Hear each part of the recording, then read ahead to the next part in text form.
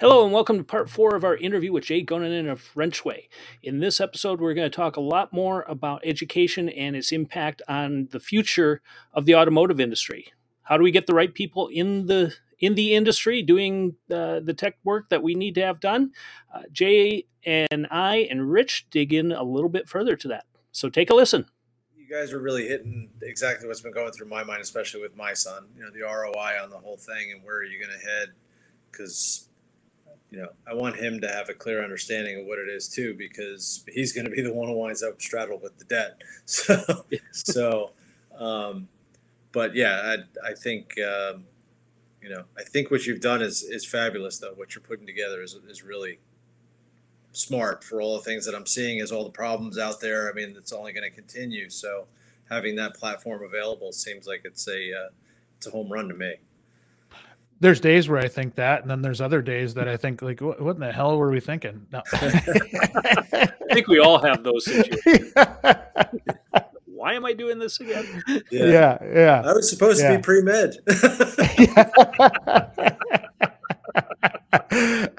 It is, I think, and I'm curious to get the two of your perspectives on our industry. I always like to hear from people that aren't in the industry. Am I off base thinking about that? Like, I see every day how professional these technicians are and how professional a lot of these shops are, but I'm always curious to understand, like, what's the outside perception? What is it that that people that aren't in this industry every day see? Go ahead, Rich. Well, I did a fair amount of work in logistics, but mostly from the warehousing side.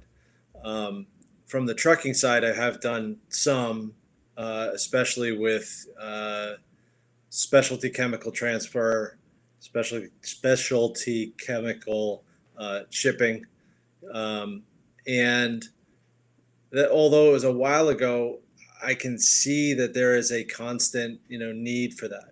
Unless you can tell me that there's going to suddenly be the ability for airline travel with big tankers on it that can get that cost down below ground travel. Ground travel is here to stay. It's going to be here for a long time. So the concern becomes what we saw in the last few months when there were hiccups in the logistics portion, especially in trucking, and then add on top of it logistics issues and shipping. I mean, this industry is huge and so vital that I hate hearing that there's people shortages, because I can just kind of predict. My job, even though I've been doing accounting for years and I've gotten involved in that, my job as sort of a CFO is to look more forward, and there's some panic setting in across multiple industries. And one for me was, shipping and trucking, and looking at it and saying, if we don't have drivers and if we don't have mechanics and we don't have the ability to service the vehicles, we go through what we went through during the pandemic, that we're not able to get toilet paper or whatever it becomes, right? So the products can't get across country. So for me, that's another reason why I keep looking at what you said you're doing with the platform, and I'm really interested in it, because I can see that that's going to feed efficiency into whatever fragile market of people there already are. You're gonna give that solid pipeline where there probably is all this fracture that's going to go on in the near future if nobody does that kind of thing. So, and like you said, hiring a bunch of people just because we're just going to hire you because you can breathe, that gets nobody anywhere. So, that's where I'm talking about the efficiency. So for me, it's, my takeaway right here is this is the non-government sector coming up with solutions for the problem that's really evident right in front of everybody's face. So, kudos to you. Thank you. Yeah, I think to add to it, as you pointed out, the automotive industry has changed significantly over the past several decades. I mean, I think back to the first car I ever purchased, and the technology that was in that was still far and away ahead of the cars that I drove growing up in high school. And now what you're driving, you're basically on a rolling computer. And it is very you drive expensive. that C8. That's a spaceship. That is a spaceship, and that is a costly spaceship, by the way. Yes. I miss the days of $20 oil changes, because now we're talking about four-figure oil change and routine maintenance. But I mean, that's just to a point. And I look at the other cars that we have that aren't as sporty or as techy as that is. There's still a lot of tech in there. You pointed out the adaptive cruise control systems and all your cameras and sensors and everything that kind of keep you in your lane and keep you in the flow of traffic. That's now becoming standard, where even 5 years ago, that was a pretty expensive option to add onto your vehicle. And then there's what the government requires too. So you now not only have to have a kid with good mechanical aptitude, they're going to have some technical aptitude too. They're going to have to be able to read a computer. They're going to have to be able to understand not necessarily doing code, but some level of coding that's going on to understand what the computer's doing versus what the engine's doing and all this other stuff. And then back to the soapbox that I constantly harp on. I think about every podcast that I do, we're always talking about the shortage of labor, and that the labor problem is not going away, not in the next year, not in the next 10 years, probably not in the next 30 or 40 years. If anything, it's going to get worse.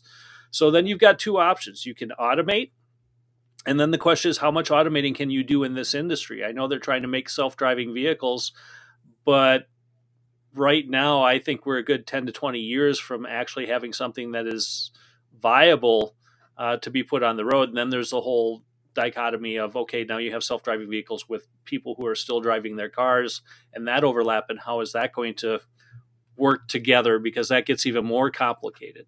But back to the shops, I mean, there's only so many bodies, and every industry is going to be fighting for people.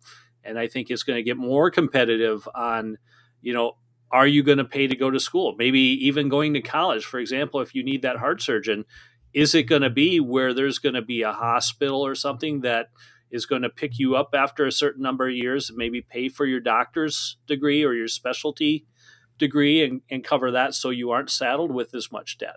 With that is also probably going to come a guarantee that you're going to work for them for so many years. So that kind of helps with the longevity and turnover problems. I could see that happening in the automotive industry as well. So as you pointed out, if you're paying for me to go to college, there might, or go to the tech school, maybe there's an expectation that you're going to sign an agreement that you're going to work for us for 5 years. And if you leave early, then you're going to maybe owe back part of your education. So there's incentive to keep people in the company longer than, just getting their degree and working for a year and then going work somewhere else to make more money. There's just a lot of different things that I can see going on here that our industries are going to be changing dramatically. And unfortunately, I don't see a lot of companies prepared for it. As you pointed out, the mom and pop tech shops, they really have to start thinking bigger and doing things that are going to protect them in the long term.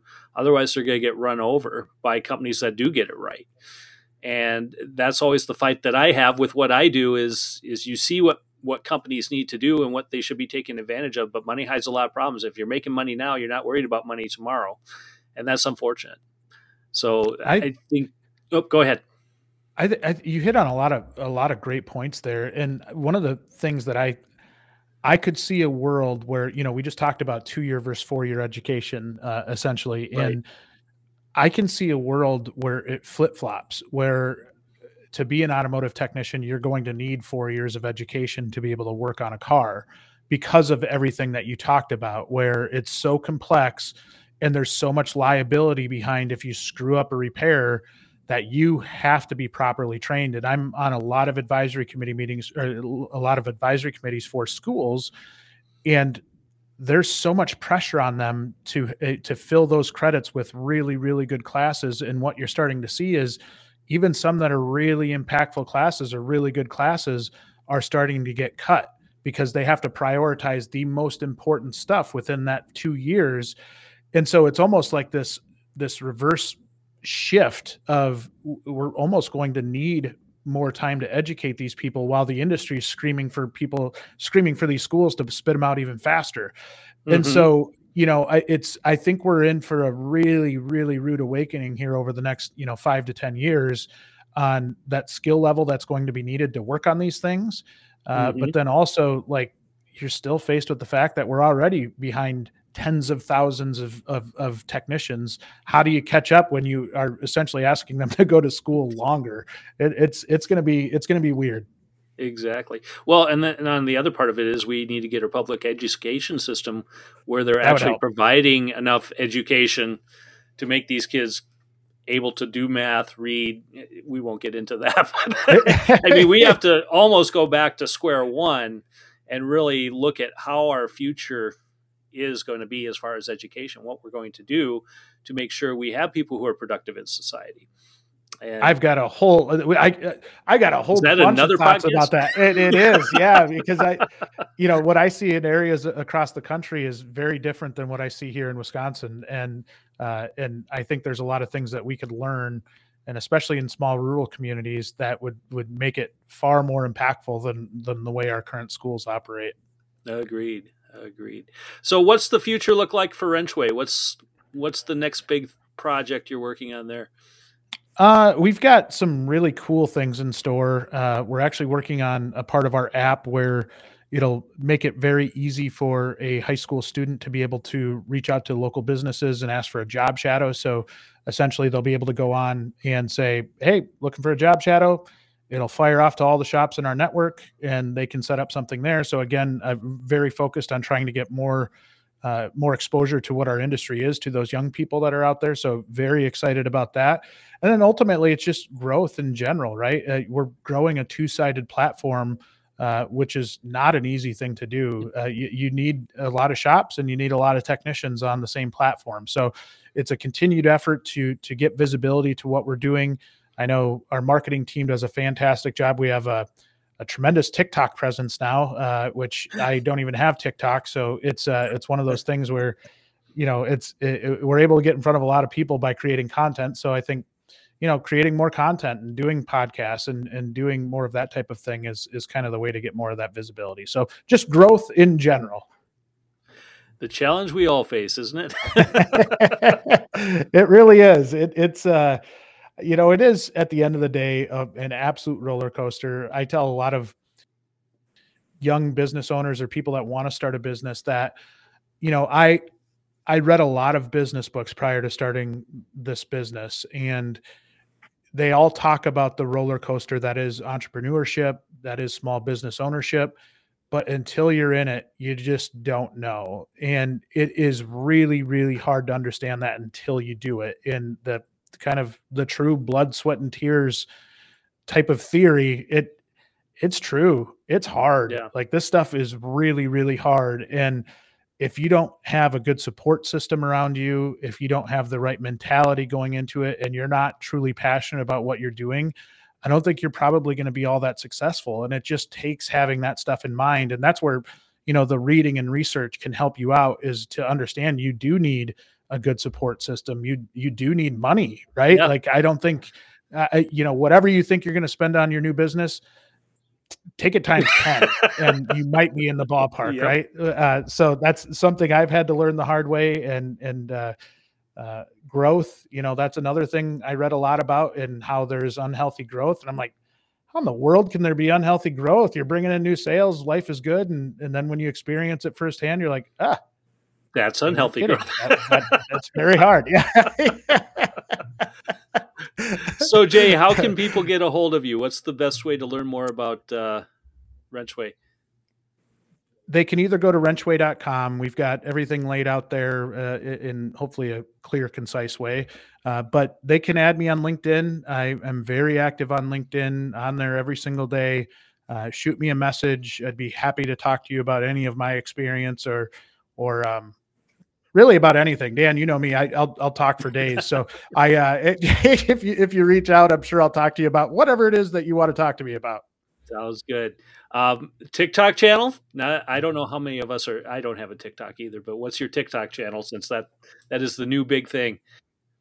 It's a great question. I think if you just look up WrenchWay, the only time I go on is I look at our views and see the comments and try to get an idea of what's going on out there. But I do get why it's addictive. That's why I have it set on my browser so it goes directly to our WrenchWay page, and I don't look at anything else out There there. you go.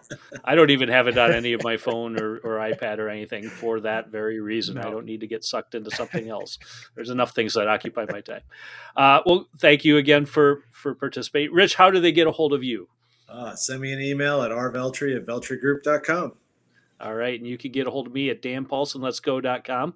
Feel free to reach out. And we are looking for more interviews. So if you think you have a good subject to talk about, we'd love to hear about it. See if you might be a good fit. Jay, thanks again for coming along. We really appreciate your time on here. We'll have to have you back again. As you pointed out, there's a lot of other topics we can talk about. So you might become a fairly regular guest. We can talk about school next time and the challenges we're facing there and what we need to change about that. But again, really appreciate your time. Thanks again for coming, and we will see you next time around. Thanks, everybody. Thank you, guys. And that was part 4 of our interview with Jay Goninen of WrenchWay. If you know of other people that we should be interviewing, talking about different industries that might impact you, please let us know. You can reach out to me at danpaulsonletsgo.com. You can also contact Rich Veltry at rich@veltrygroup.com. And we look forward to seeing you at our next episode.